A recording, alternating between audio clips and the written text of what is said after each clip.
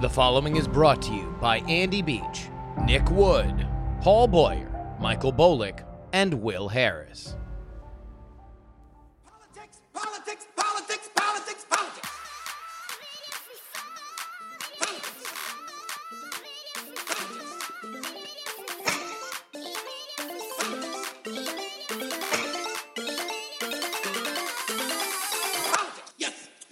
Hello and welcome everybody to the Politics episode for July 24th, 2020. It's your old friend, Justin Robert Young, joining you yet again here in Oakland, California.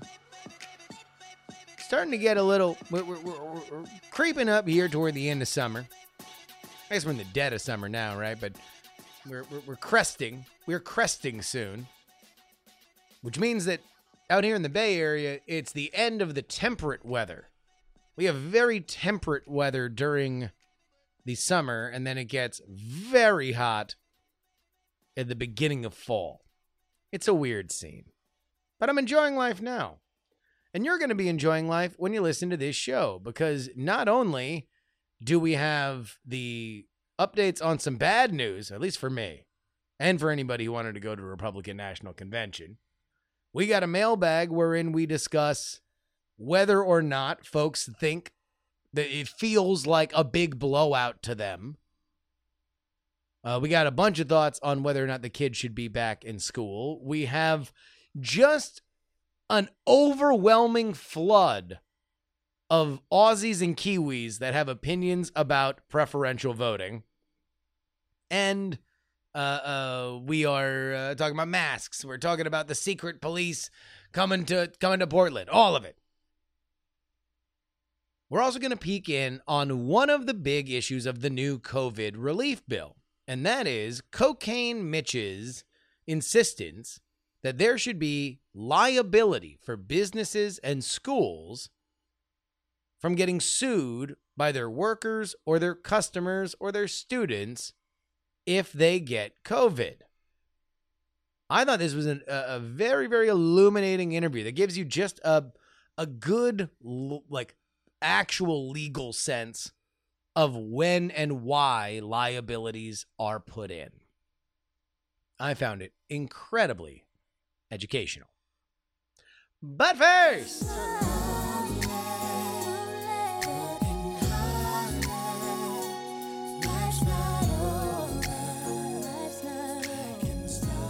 this afternoon, my political team came to me and laid out our plans for the convention in Jacksonville, Florida. It's a place I love. I love that state. The drawings look absolutely beautiful. I never thought we could have something look so good so fast with everything going on. And everything was going well. A tremendous list of speakers, thousands of people wanting to be there, and I mean, in some cases, desperately be there. They wanted to attend, people making travel arrangements all over the country. They wanted to be there. The pageantry, the signs, the excitement were really, really top of the line. But I looked at my team and I said, the timing for this event is not right. It's just not right with what's happened recently, the flare-up in Florida. To have a big convention, it's not the right time. It's really something that, for me, I have to protect the American people. That's what I've always done. That's what I always will do. That's what I'm about. And I'll still do a convention speech in a different form, but we won't do a big, crowded convention per se. It's just not the right time for that.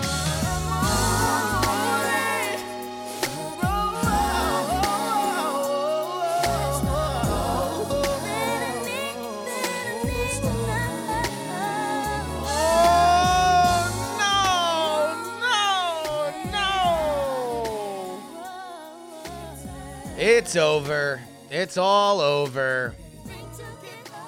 I honestly think, all right, because, again, the media's favorite thing to do is to cut to the real story, friends. What the media thinks and how it affects the media. But I think that's going to be it for travel. I mean, I don't even know what else I would do travel-wise. I was thinking about going to the debates, but even then, if they don't have a spin room, that would really be the reason to go to a debate if you get credentialed for it, and then you're in the spin room and you get a bunch of quotes from a bunch of people talking about whatever they saw, and that's pretty much that. But if that isn't going to happen, I don't know if that makes sense. I think that's it. I mean, the RNC was going to be the closest thing we got to normalcy. So, now that we've discussed that, and I do, in all seriousness, I know that a lot of folks got on board with this show because of the travel episodes that I was doing through the primary at the Tulsa rally. It is a power pitch for which I am desperate to get back to. Desperate to get back to. But I don't know if it's going to happen. We will do more travel even after the election as things calm down with this virus, theoretically. But just know that I am indeed, Brandy, you're singing my song, brokenhearted, that I can't go out and bring you guys in the field content. That being said, there is an obviously different tone to Donald Trump on COVID. Like what I said before on Wednesday about Donald Trump's reversal on how he wants to talk about COVID, it is now very apparent. It's very apparent that this was, if this version of Trump were talking about this a few months ago, Tulsa wouldn't have happened. Like, Tulsa right now looks like a big black eye, and they're treating it like a big black eye. They're treating it like they were out of touch with the populace on COVID, because this is a fairly stark change in the root philosophy of what they believe Americans want. Donald Trump is overly cautious about COVID. Out. Super spreader events to own the libs. There's no question that this new strategy, well, really, the gamble is, in fact, hey, Trump supporters listening, are you annoyed with this? If you are annoyed with this, then email me, theyoungamerican@gmail.com. My guess is, and again, informed by the only time that I've gone out and interviewed Trump people post-coronavirus at Tulsa, that by and large, while they would be fine going to it, it wouldn't be in the numbers that Trump wants. And if it's not in the numbers, then it doesn't make sense. Beyond the fact that recklessness on coronavirus is part of the winning issue for Biden. So if you are denying him a win by, he's winning by staying in his basement. Why? Because his opponent is recklessly out there and he's asking his supporters to come out and be with him. On the other hand, this is a massive, massive win for the Democratic Party. I said on this show that the difference between the Republican Party and the Democratic Party was one bet. And this was back when all these decisions were being made in May and June. The Democrats bet, as they scaled back to a teleconference, that America would reward the party that was more prudent. The Republican bet was, in August, America would reward the party that was boldest. And the prudes won. I mean, what can you say? If Donald Trump is not going to do any kind of big physical rally, then this is a win. W-I-N. Win for the Dems. flat out. They chose right, and the Republicans and Trump chose poorly, because this was driven by Trump initially. Trump wanted, and specifically in a time where confidence was shaken, he wanted to inspire confidence by having the big spectacle. But he might still, in fact, if I were to guess, considering he has already used the backdrop of the Lincoln Memorial, of Mount Rushmore, I can only imagine the made-for-TV spectacle that Donald Trump is going to want to put on for his Republican National Convention acceptance speech.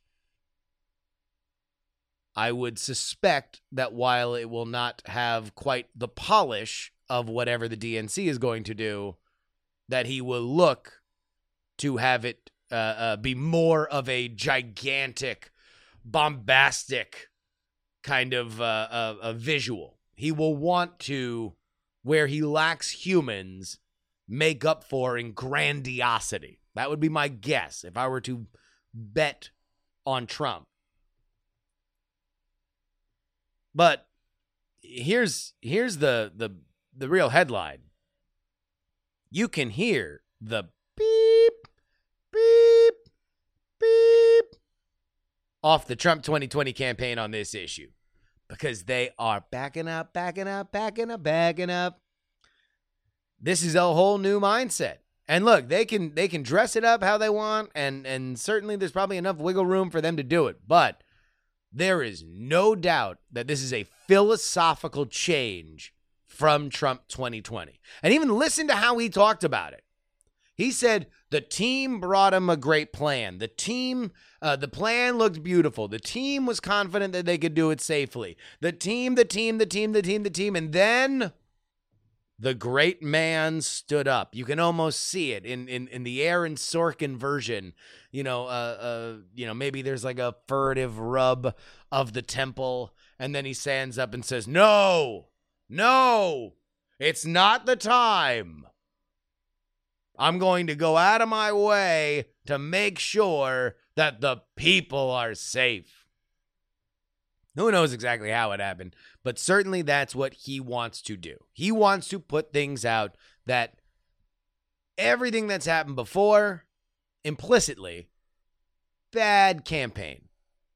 It was, Brad Parscale was showing me these Facebook data of all the people that are in, mass cause cancer on Facebook and blah, blah, blah. There's enough people that, like, this is it. This is how you double down on the base. Boom. And then Parscale, we got him the hell out of here because he couldn't even fill an arena. So if we can't fill an arena, then why the hell are we being bold on this? I don't think we're going to see another rally. If we're not seeing an RNC, I can't imagine why. Small ones, maybe. Although that really should have been his thing from the jump. Do television rallies with very small audiences. Just get some kind of physical reaction. I don't know, man. I don't know. I know that the good news for the Democrats are pay them out on the convention divide. The bad news, if there is bad news for Biden, is that Donald Trump has stopped shooting himself in the foot on this issue. And if part of the very conservative strategy is, I'm going to stay out of the way while Donald Trump continues to shoot himself in the foot, he seems to have stopped doing that here. Now, has he shot himself in the foot to permanently damage him on this issue? Quite likely, quite possibly. But he's not doing it now. So we will see if that affects the trajectory of this race. In the meantime, though, just know, man, I'm so sad I can't be out there. I'm so sad that you guys have supported me financially on this, largely because I was going out and doing these episodes. Trust me, there was no expense I was willing or not willing to spend to make these trips. My wife, who is susceptible to respiratory stuff, was okay with it. Like I had done all the work, and indeed, sing it again, Brandy, sing it again.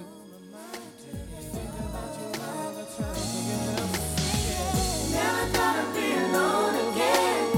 That's why I asked you to be my best friend. Oh, you know you're always on my mind. Think about you all the time,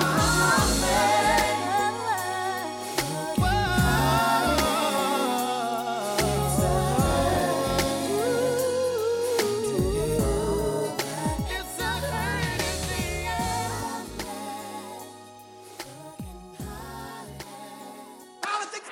They ask me, did I go deep in my bag? And I tell them, I sure did.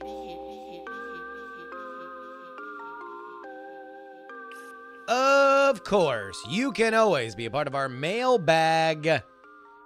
theyoungamerican@gmail.com.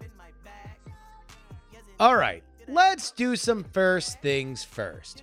I didn't get a single email about this, but I got multiple social media posts.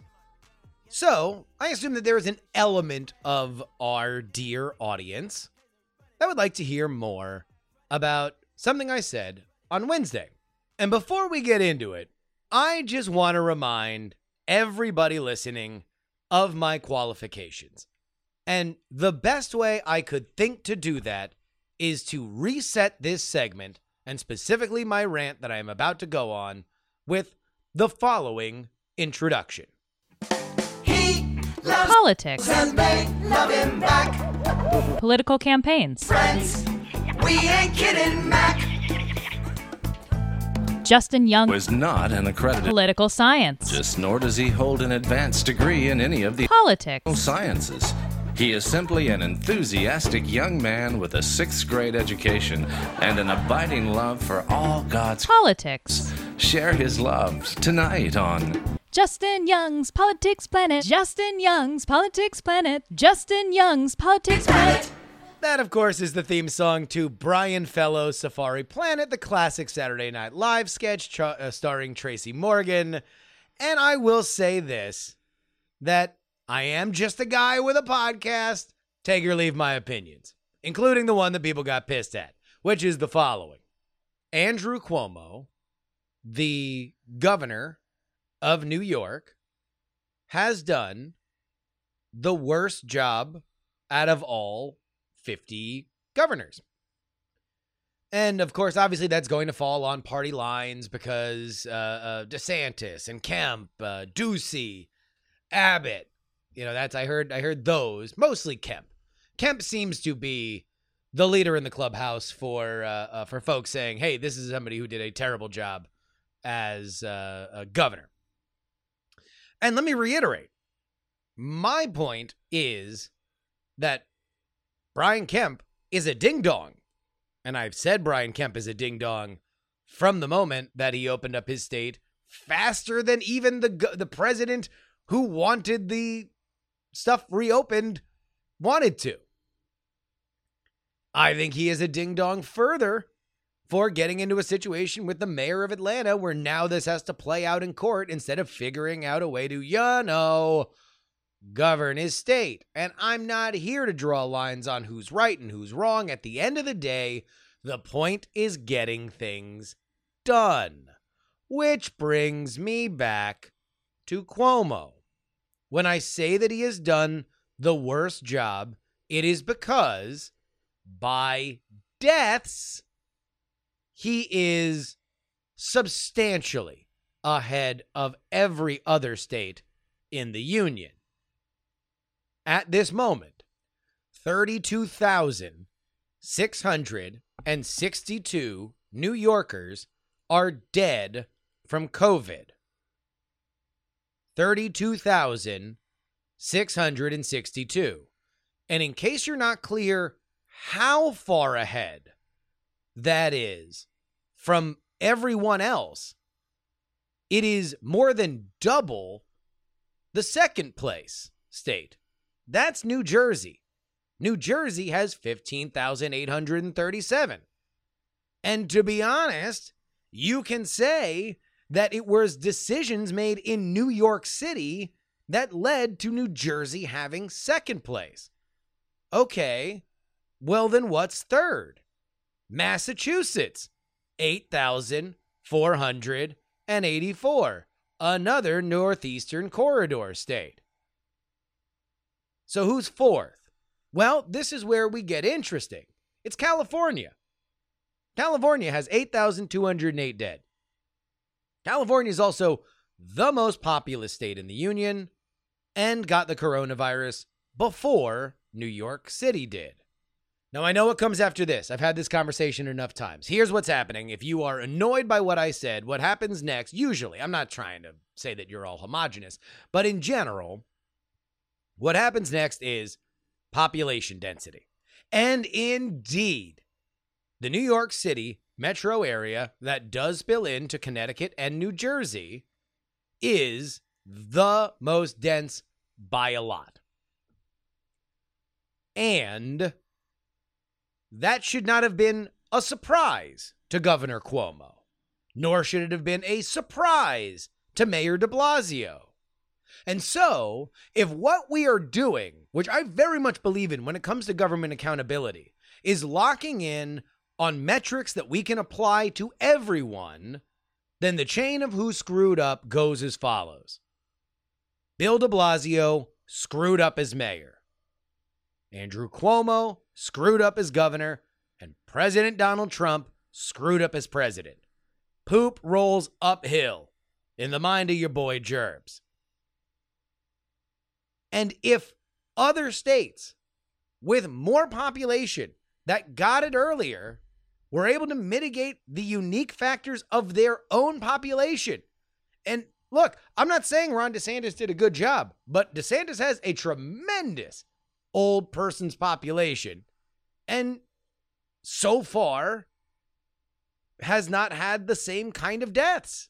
Indeed, Florida is surging, but despite the fact that it's a more populous state than New York, it has 5,653. Now, all these numbers can change. And indeed, in a nightmare scenario, we're looking at multiple states that have over 30,000 dead. Like, that would be horrifying. But it's possible. And so maybe Andrew Cuomo no longer is the guy who did the worst job. But what I think we're getting confused with, or at least people who find my take cringeworthy, is explanations. And I'm all for explanations. We can explain that New York City is in a unique position. Now, I can counter back and say, again, not new that this is a massive population. Maybe we should be over cautious with it. Maybe. Because when you're not, this is what happens. Maybe. But still, you can explain that that's the case. You can explain that Cuomo has done things right past that. That's fine. But for me, the numbers are the numbers are the numbers.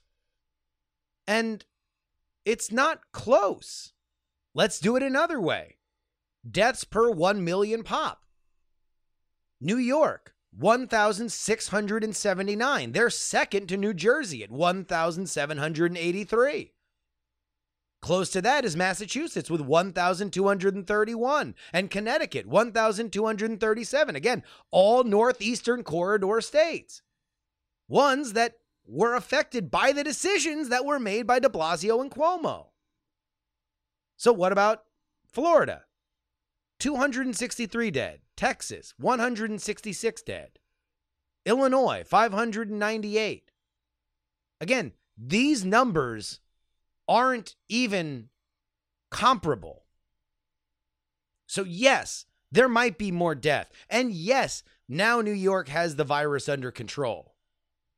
But in my mind, I just simply don't know how to say it any other way. I don't know how we should be doing these metrics any other way. And by the way, when I say Cuomo's the worst, it's literally just because of these numbers. I don't know if there is a governor that I would give an award for handling it great to. All right, let's get into the rest of the mailbag. Michael writes, you asked on the weekend podcast whether the race felt like a blowout, and I would answer with a resounding yes. No, I don't think it'll be 12 or 15 points, but high single digits does seem plausible. Point. We have faced two major crises over the past 6 months, and Trump has failed them both and still shows zero interest in actually doing the work of being president. Point. You yourself on the the April 1st podcast said that 100,000 deaths was a line in the sand. We are now over 140 and rising steadily. Did we move the goalpost? I will answer this editorially. I said 100,000 was the line in the sand of Trump being able to say he did a good job. He still has the wiggle room of initially Fauci came out and said 120,000 to 200,000 was the range. So as long as he's playing in that sandbox, I think he's still going to be able to say we were within what we thought. But still, point taken. We go back to Michael's points. Point! Every single poll in basically every state shows the exact same pattern, and that was never true in 2016. Editorially, that's my editorial comment. Point. You mentioned the polls being wrong in 1980 and 2016. Both races had these things in common. Late deciders broke heavily for the challenger. Okay. Point. You have three. Well, I mean, who would be the challenger? Both were the challenger in 2016. Anyway. Point. You have three different groups of prominent Republicans, not just saying Trump should lose, but spending millions of dollars and producing devastating ads to make it happen. That's unprecedented. Yeah, is another. Yeah. Point.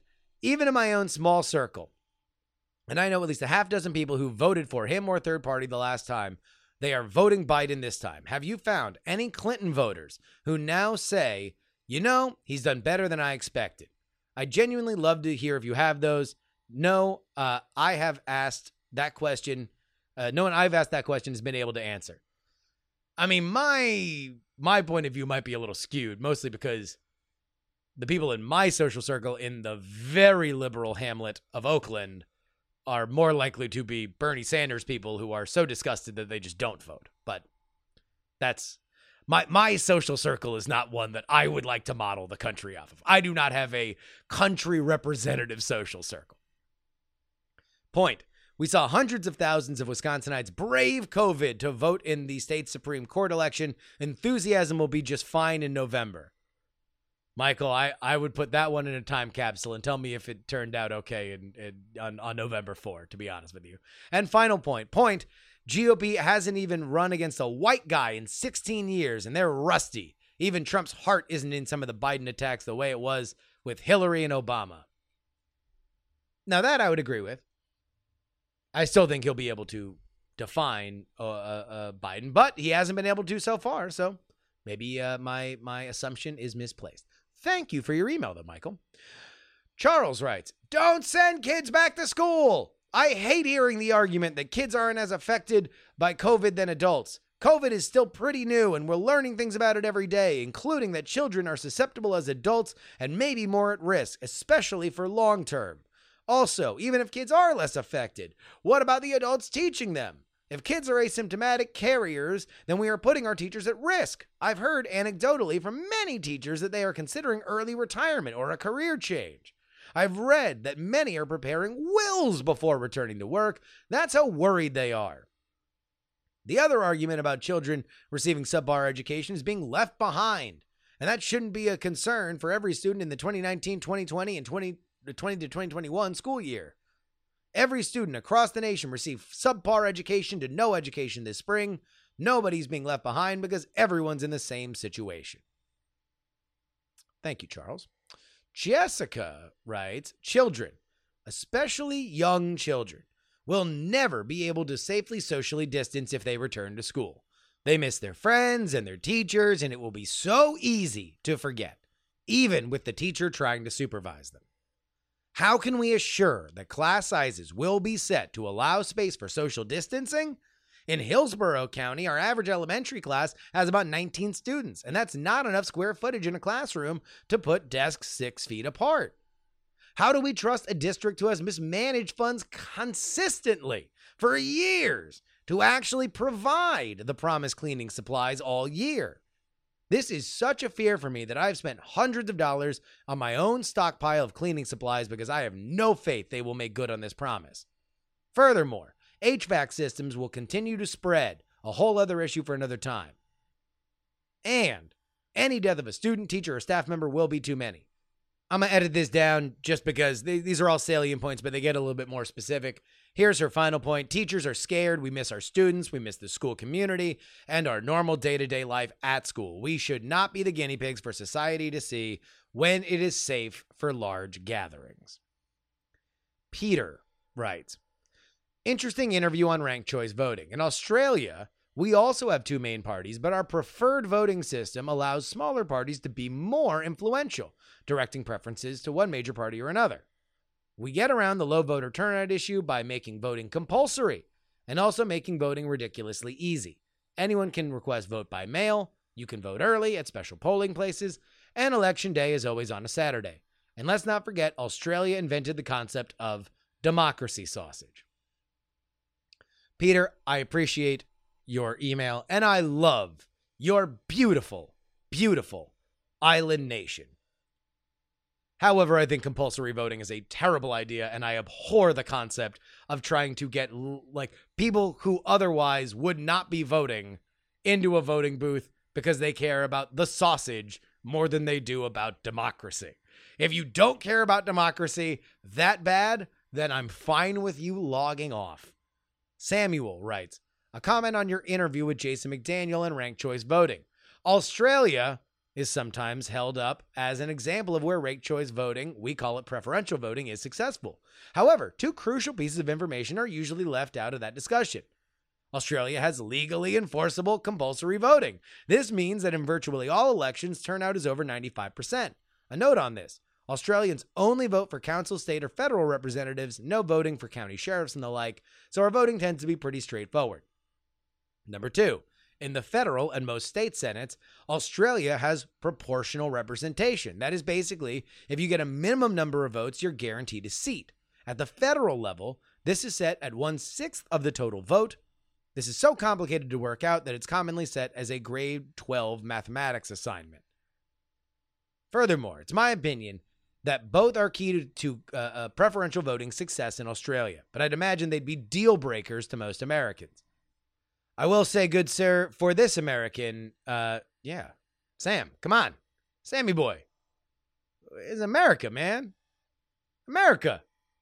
Big winners. That's what we do. Proportional. Come on. What are we doing? Nick writes, I really enjoyed the interview about ranked choice voting. Multi-member proportional systems were also briefly mentioned, which caught my attention because that's our system for allocating seats in the House of Representatives in New Zealand. Oh, Oceania. Oh, you guys are representing. You're dominating this mailbag right now when it comes to representational voting. The idea is to keep the simple tick-a-box concept of first past the post, but also have a fair outcome. It's done by 2 votes.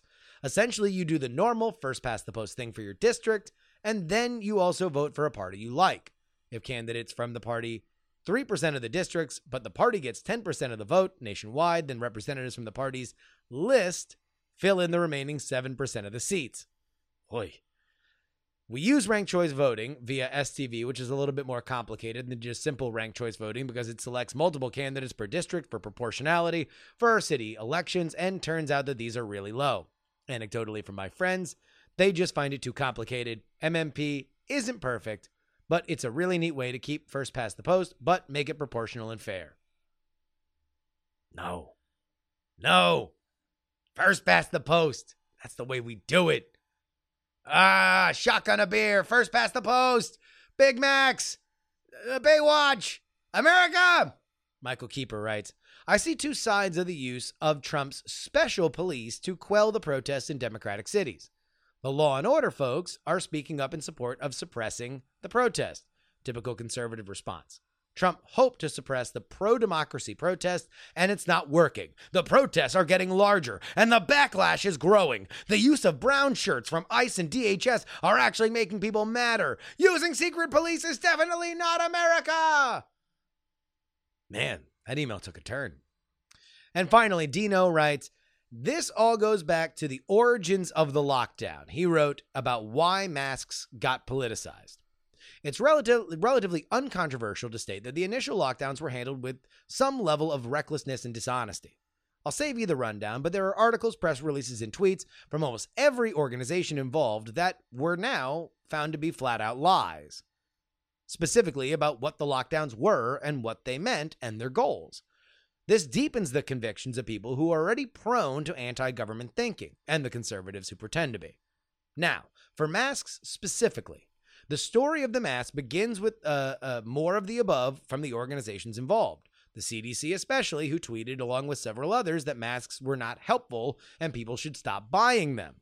Obviously, they were trying to fight a shortage, but that does not justify the lie, especially when, from the public's perspective, quote, you told me masks were bad, now you're making it illegal for me to not have one? Question mark. End quote.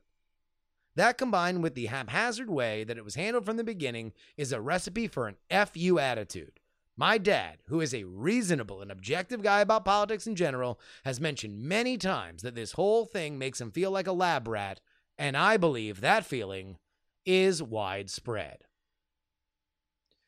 Yeah, look, I think that when you go back and you see 15 days to slow the spread and all that, it's clear that some folks felt that they were sold a bill of goods on the lockdown. And maybe now that we've experienced this situation, the idea of selling the lockdown as, no, we're going to lock down until we hit these metrics would be a better way to go. That being said, all I'm saying is, baby, we're far along the road right now. And I just need all of you guys, everybody listening, to please get on the same page with me. Because I'm with you. I'm annoyed by how the government handled it. I believe that the people who lied should be held accountable. I think that the WHO really screwed up. I think that the CDC botching our initial test also killed a lot of people. Like, look, I'm with it. I'm with it. But right now, can we just recognize that we're juicy creatures? And a lot of us are out here with the vid.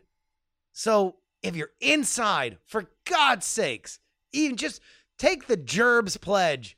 And if you hate masks, then just for me, inside, please. Wear the mask inside. That's where this vid is getting spread around. That's why I think it's a lot in the southern states. Not because people are outside. It's because people are sweating like a hooker in church outside, and they're going inside, and they're having parties.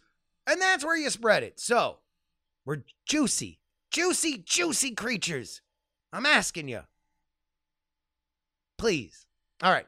That about wraps it up for our mailbag today. TheYoungAmerican@gmail.com is where you send your email. Great email lately. As long as we keep getting great email, I'm going to keep doing this segment. Politics. Oh, it's time to crown a winner.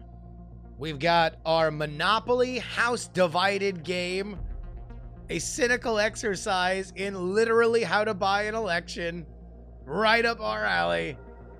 And I asked you guys to go on over to the Patreon at takepoliticsseriously.com and write Monopoly in the comments. So here we go. We got our winner, Zach Baker. Congratulations to Zach Baker. You are going to get Monopoly House Divided. I will sign whatever you want on it. But I do appreciate everybody who wrote in. And we might have to stop doing it like this, because apparently I am doing this illegally, because I said to you guys that you were able to comment just with a Patreon account. I don't know if that is true now. I've done more research, or rather I was alerted to the fact that that's not the case. And if it's not the case, then I don't think legally I can continue doing it like this. So we'll have to figure out a new way to do giveaways. But takepoliticsseriously.com is the way that you support the show. Of course, the $1, the Big Tent Party, the Big Tent tier rather, that gets you the custom RSS feed. It gets you the show a lot faster than it shows up in Apple and Spotify. Just the way technology works. $3 gets you bonus content, $10 gets your name read at the end of the show, and then the big donor class. If you gotta ask how much, you can't afford it. That gets you on the bumper right up front. And a few other perks. Anyhow, that's it. So please head on over there and check it out. TakePoliticsSeriously.com.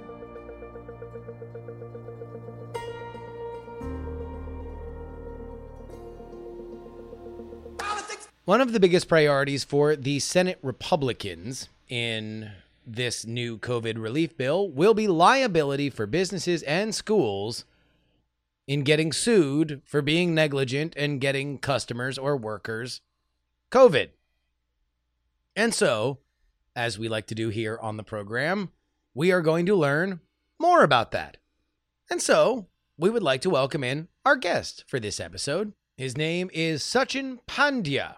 He is a professor of law at the University of Connecticut, where he teaches and writes about the law of work in the United States. He's currently working with his fellow law professors on a web book of short essays for the public about how COVID-19 has affected the law of work.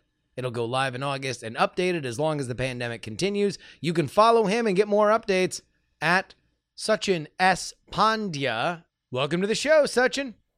Pleased to be with you. Now, as we continue through living with COVID-19 and eventually, one might presume, recovering from it, one of the big issues, not only in the business and education communities, but also in Congress right now, as the Senate debates another COVID relief bill that would address this, is the idea of civil litigation when it comes to COVID-19. What should be the line of when somebody is liable or negligent for giving you the virus? So if we could just get a broad explanation of where the current thought on this is, I think everybody would be very excited. Sure, I'm happy to do that. So the best way to think about it is think about the United States as comprising 50 separate litigation systems. The law of tort, which is typically the law of accidents, is what we're talking about, and that's mostly state law. And it varies somewhat by state. But the idea is pretty simple. Most of the time, if someone acts with negligence, they unduly, carelessly do something which the law treats as wrongful, and as a result, they harm you, then you can bring a negligence tort claim to sue them to recover an amount of money that's supposed to be equal to the harm that resulted because of their bad behavior or their careless behavior. That's tort law or negligence liability, and that's really what we're talking about when we're talking about this debate over liability in COVID.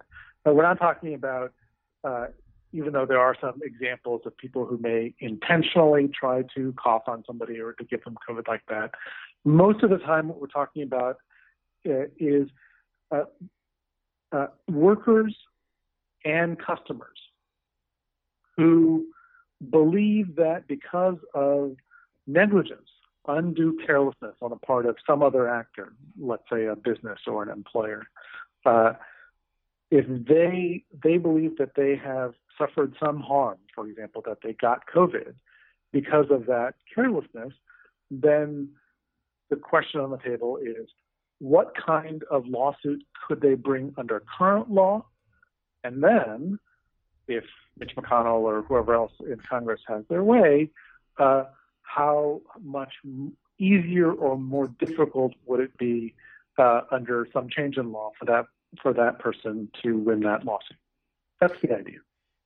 So where, if let's say there is no further federal action on this, do we have a sense of what the line would be now? Like where, if this is anywhere between I didn't wash out the coffee stein that I had Cloroxed and now customers got sick because I made coffee in it to, the refrigerator leaked a little bit and somebody slipped. Where is the line of negligence for disease in general? I guess that sets precedent for something like COVID. Yeah. So the way to think about this is think about it for two separate categories of people who may suffer because of COVID and are looking to hold someone responsible by bringing a lawsuit. Think about it in terms of customers suing a business, let's say, and a worker suing their employer for, in both cases, for acting unduly carelessly, and as a result, they got COVID. The basic idea behind negligence liability, we're talking about customers now, is that the customer's burden is to identify some reasonable precaution that they believe that the business should have taken and could have taken, but actually didn't take, that if they had, would have made a difference.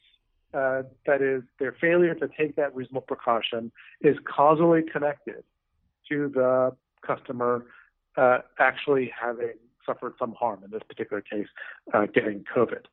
So, for example, if a customer can show that a business unintentionally but nonetheless negligently caused them to get COVID because they didn't adequately clean the facility, or they didn't take proper precautions to make sure there was enough air circulation, or didn't take precautions to make sure their customer-facing employees weren't regularly tested, whatever the precaution might be, if they can show a causal connection between that and the fact that they suffered COVID as a result, that's the basic contours of negligence liability.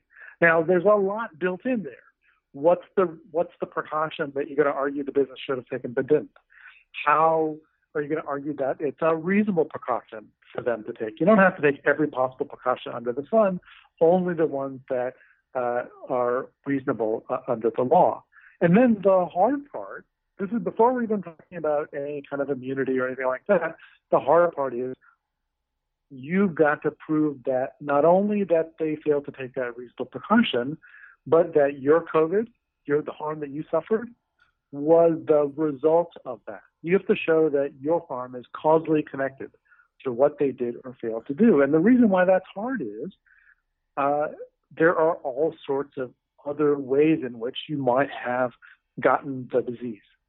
That is, that you might have gotten the disease from a family member, from some other business you went to, from a third party that you didn't even know, but the 6 feet thing didn't work, whatever those things. And so that piece of it, the causation part of it, is already a pretty difficult hurdle. But if you can show that in any particular set of circumstances, you're going to have to show that. That is going to be necessary. So that's just talking about customers. For workers, it's a little bit different. And the reason it's a little bit different is because in this country, we have workers' compensation. In workers' compensation, the shorthand explanation for it is, instead of going through the typical burdens of proof you go through in a typical negligence lawsuit, the workers' compensation law says you don't have to show that there was some reasonable precaution that they failed to take. You just have to show that you suffered an on-the-job injury arising out of your employment. And if you show that, then your employer is obligated under the workers' comp law to provide you with some preset workers' compensation payments to cover that injury. And so the burden of proof in a workers' comp case is easier, but here again, there's going to be a hurdle because it's got to be an injury that arises out of your employment. And if you're somebody who says, hey, I deserve payments under the workers' comp system because I got COVID because of what happened on the job, the next question is going to be, of course, well, you got to prove that it arose out of your employment. It was an on-the-job injury. Did you get it because of exposure at work, or did you get it for exposure at home or in some other recreational facility or in some other way that has nothing to do with work at all. And so the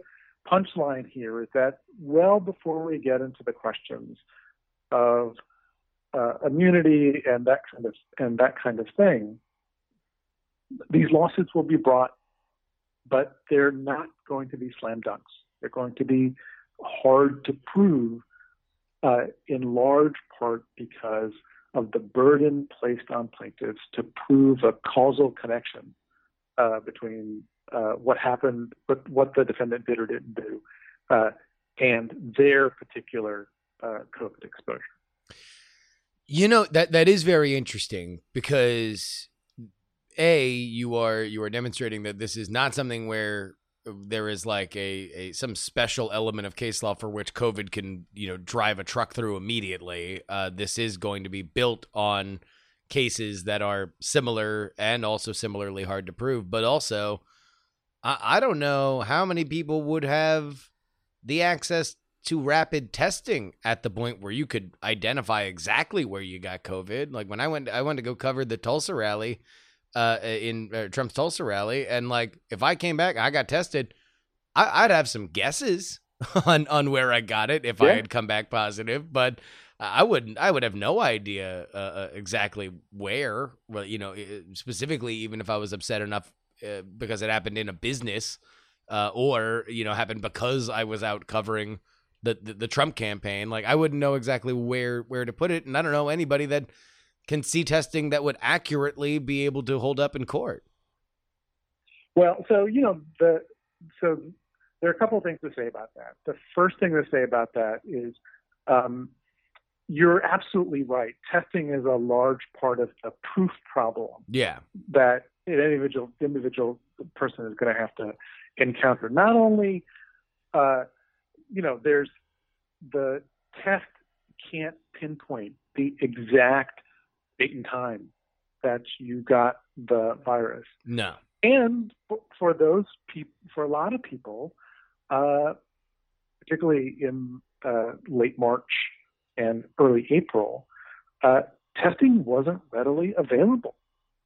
Right? Yeah. So that you have to assume to get it. So there's a lot of proof problems there. Now, there are some ways in which some states have adjusted their laws to make it a little bit easier. So, for example, a handful of states for workers' comp claims have adopted a rule that says, for purposes of workers' comp claims, if you under certain circumstances, the law will presume that your COVID occurred on the job. Your COVID exposure occurred because of COVID exposure on the job. And then the burden would shift to the other side, in this case, the employer, to try and disprove that. And so this kind of burden shifting is one way that a handful of states have tried to make it a little bit easier. But not all the states do that. And so exactly as you point out, testing is going to be without pinpoint testing, which we currently don't have, and I don't really know when we're going to have it, it's going to be a steep hill for a plaintiff's attorney to climb. Yeah, I mean, even now where testing is, a far more accessible than it was in March, that's kind of come at the cost of straining the capacity for our labs. And so the lag time is longer in when you get results. So there's until, and look, I will say that these are the problems speaking now in late July 2020. I'm sure there will be easier and faster, rapid test results as we go forward because there's so much money in this. But let me get back to the customer issue for a second, because you made mention that there is an issue of negligence, that the business has to be clearly aware of the problem and not doing enough to rectify it, even if they don't, administer a disease to a customer. I can see where part of that is specifically problematic for COVID, since COVID does have a very long non-symptomatic period where you can still spread the disease, and the idea of opening a business might be viewed as negligent. So even if these are hard cases to prove, is part of the argument for immunity just to discourage false claims, or for there to be a cottage industry, for us to be, playing the free version of Pandora, and all of a sudden hear like have you or someone you love contracted COVID from a local deli? Please call the law offices of whoever is doing this. Is part of that the idea for immunity? Well, so yeah, and I should.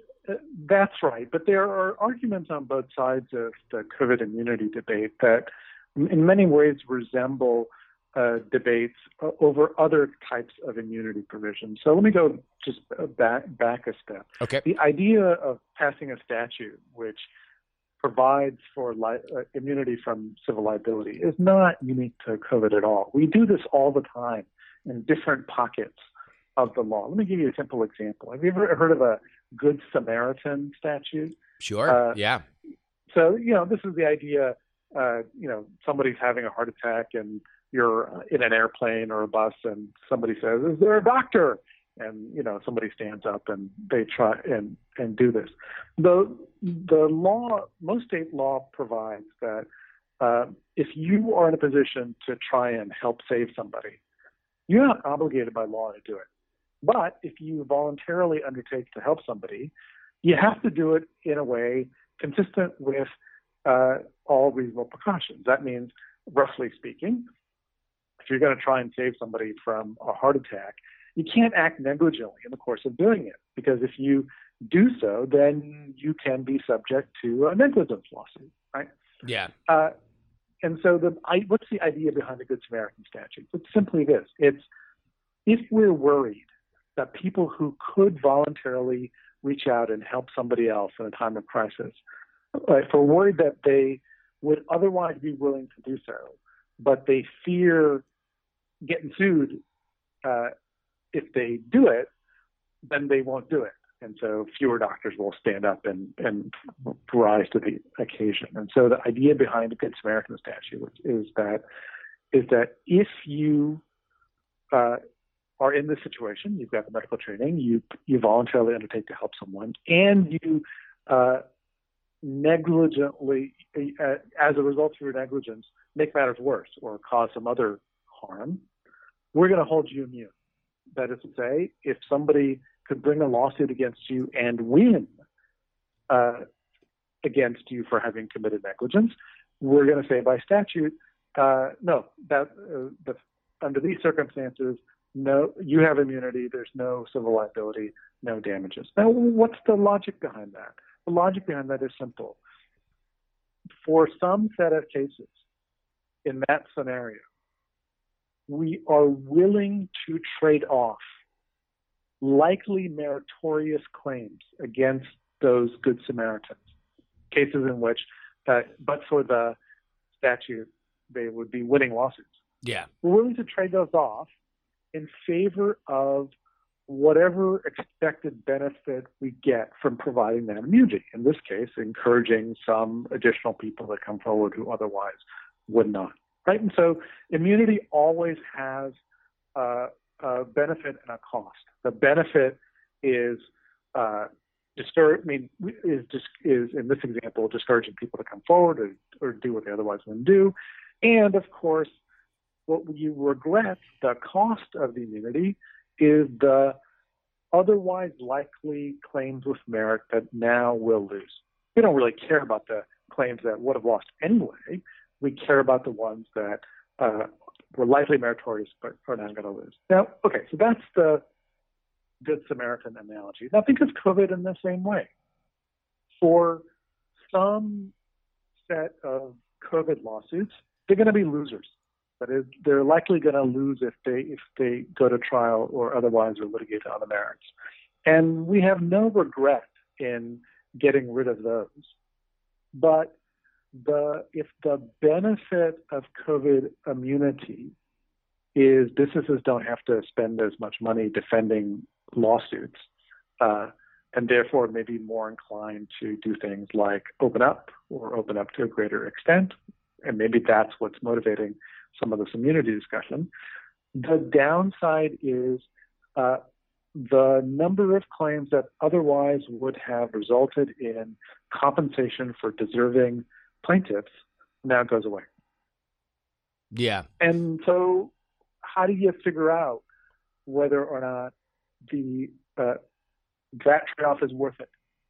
That's very hard to do because it kind of depends on how many likely meritorious claims you think would otherwise prevail or otherwise get the plaintiff some amount of money that they deserve, but are now not going to because of some kind of immunity statute. If it's 1 out of 10, maybe the trade-off is worth it. If it's 5 out of 10, then the cost is higher and the trade-off is harder to justify. So this is more. It is more helpful to think of this as how many claims that would pay out don't, instead of thinking of this would lead to an avalanche of many claims, both possibly losers, but the business has to fight all of them. Like that may or may not happen, but that's just a hazard and a liability of running a business compared to legally. It is best to think of which cases that are correct or that would likely be found in favor of now cannot be because we have put this law in place. Yeah, so the immunity, Yeah, so every trade-off, there is no free lunch. Sure. And so, look, do businesses get a benefit from immunity? Sure they do. They don't have to, pay lawyers and others to defend claims, regardless of whether those claims are likely meritorious or not. Now, I should say, many businesses already have a precaution in place for that situation. Namely, they buy commercial liability insurance. And so many businesses already have a liability insurance policy, which covers some form of litigation. And that liability policy not only covers the money they would otherwise have to pay out of pocket if somebody won a judgment against them, but it also covers the costs of paying an attorney to defeat or otherwise litigate those claims. And so one question is, how much are they really saving on top of what they otherwise are paying their liability insurance insurers to cover? So that's the first question. The second question is, what are the claims that are gonna? What proportion of? Actually, let me go back a step. There, as I mentioned before, there are already a lot of difficulties in bringing these claims, right? The proof problems and so forth. So because of those, some people are not going to bring claims at all, right? And of course, some people who are going to bring likely loser claims, and some people are going to bring likely winner claims. Is the trade-off worth it? It's only worth it if you think the proportion of likely winners to the overall proportion of lawsuits is going to be relatively low, and the likely loser claims are going to be relatively high. I mean, so the story that folks who favor immunity always tell is a story in which they always emphasize that a lot of claims are going to be brought that are likely going to be loser claims. Sure. Or sometimes they call them meritless claims or frivolous claims. And what they don't talk about is the proportion of claims that are likely winners. And so then the next question is, well, it all depends on what's the proportion of winners to losers. And the problem with that is that everyone has a lot of strong opinions about what that proportion is, but nobody knows. No. Yeah, isn't that always the way, right? Yeah. I mean, people make some analogies to the proportion of what they think the proportion of likely winner and loser lawsuits are in other areas, general litigation, medical malpractice, what have you. And, you can there's actually ways to try and collect data on that to come up with more accurate estimates. But but the amazing thing about the COVID situation is it's really hard to find some analogous situation because I don't know about you, this is my first pandemic. Yeah. And so the looking to history for analogies to try to figure out what proportion of these claims are going to be likely winners and losers, that's really hard.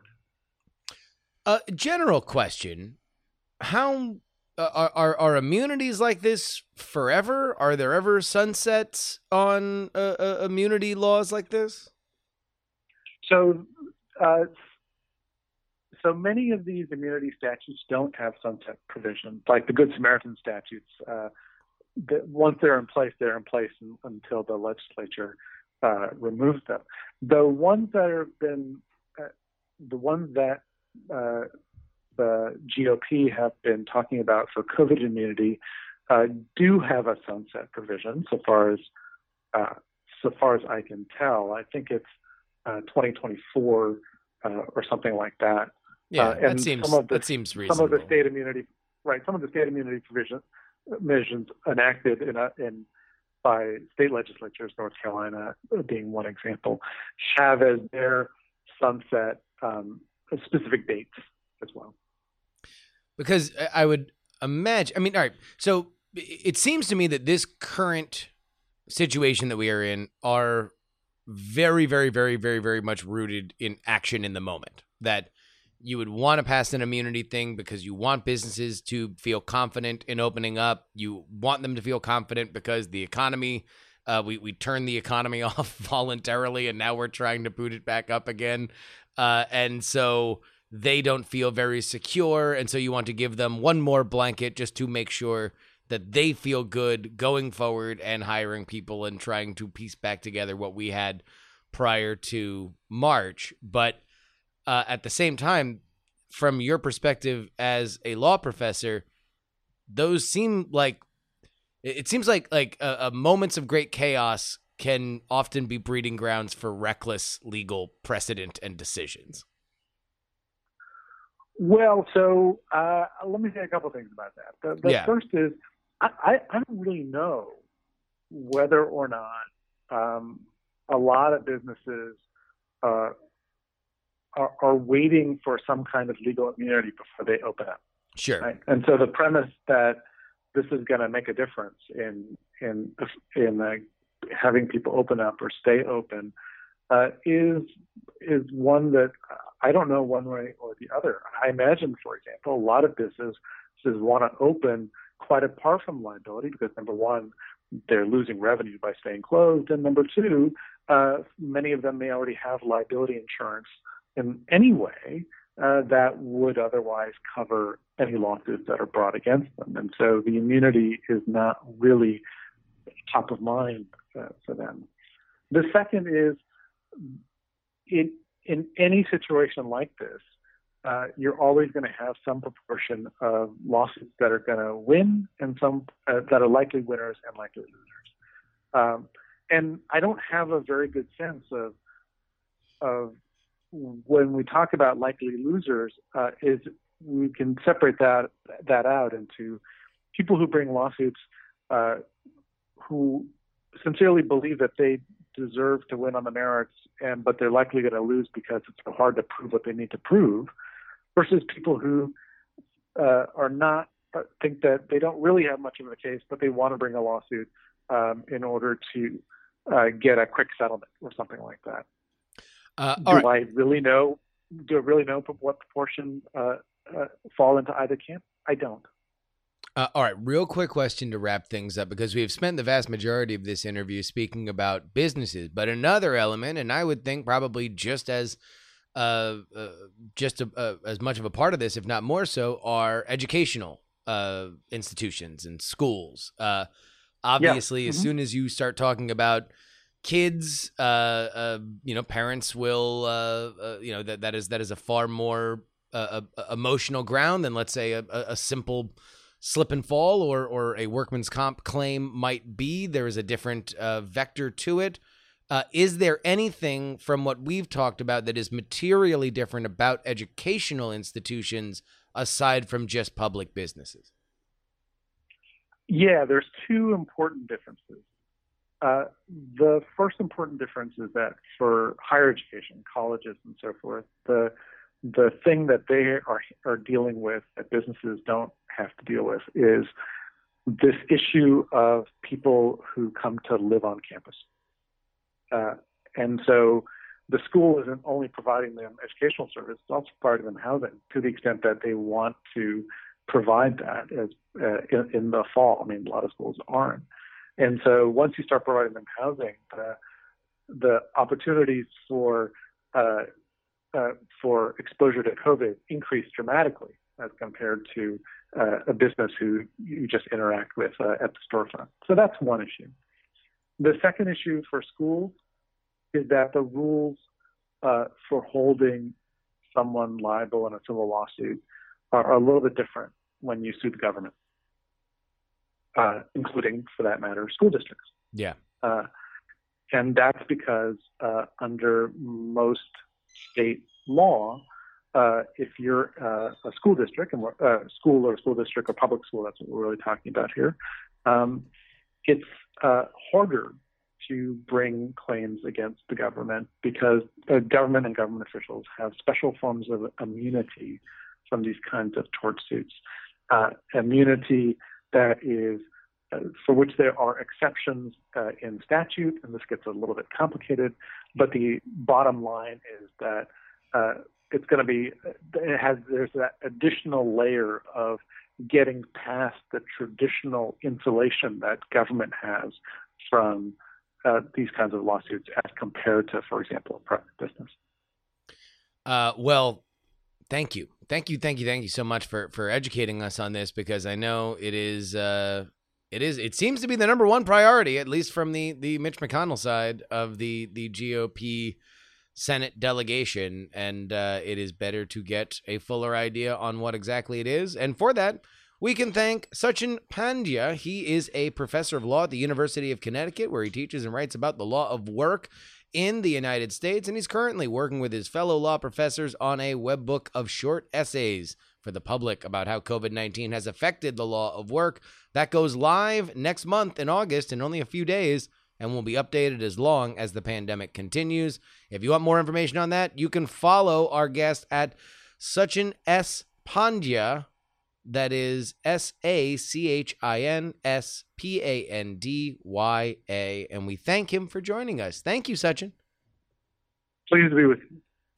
And that's going to wrap it up for us today. I want to, again, thank our fine guests. Thank you, everybody who wrote in to our mailbag, theyoungamerican@gmail.com. That's where you're going to send your emails when you disagree with something I said on this episode. And with that, let's go ahead and get into our Titanic $10 tier. You want to join their ranks? Head on over to TakePoliticsSeriously.com. We've got Modesto's own Logan Cisco, NH Blumpkin, Chad, Headphones Neil, Water Ice Scoop, MacBook Pro, Dallas Danger Taylor, Middle Age Mike, DTNS, Hack 5, Brad, Utah, Jimmy Montana, Frozen Summer, Zach and Cheese, Captain Bunzo, Zombie Doc, Berkeley Steven, your boy Craig, TripleFilm.com, Robert Mr. Tallyman, D Laser, I Poop My Pants, Just Another Pilot, Alex Mitchell, Princess Willie, Severio, Martin, Alec, Government Unfiltered, Spawn, Jerry Tolbert, Andres, Archie, Jay Milius, The Jen, Adam, Zach, the crap in my pants. So we're diverting a little bit from the theme here, but a new $10 subscriber, the crap in my pants. That one came in today. You scamps. Olin and Angela, Christopher, DL, Brian, Ryan, IPoopMyPants.com, Miranda, Robert, Brandon, John Terrica, Glenn Wolf Brand, Chili Scoop, Kevin, Dustin, Daycat, Richard, Mike, Lindsay, Angela, Mateau, Random Complexity, what? Deadman Inc., John, and Andrew. You want to join their ranks? Head on over to TakePoliticsSeriously.com to reiterate what I said at the beginning. And You want bonus episodes? You sign up at the $3 level. You just want to get that custom RSS feed? Get the show just a couple. Sometimes it's minutes. Sometimes it's hours quicker. So it doesn't have to work its way through whatever process that Spotify and Apple Music and all the other podcatchers catch it. You just want to get it straight from the source? It's $1 at TakePoliticsSeriously.com to get your custom RSS feed. And a reminder for your boy, Justin Robert Young, please have a healthy and safe weekend. I hope you guys enjoy some of whatever sun you can get. In the meanwhile, I'll be here, just your old pal, reminding you that some shows talk about politics, others talk about politics, and still more talk about politics, but this is the only show that talks about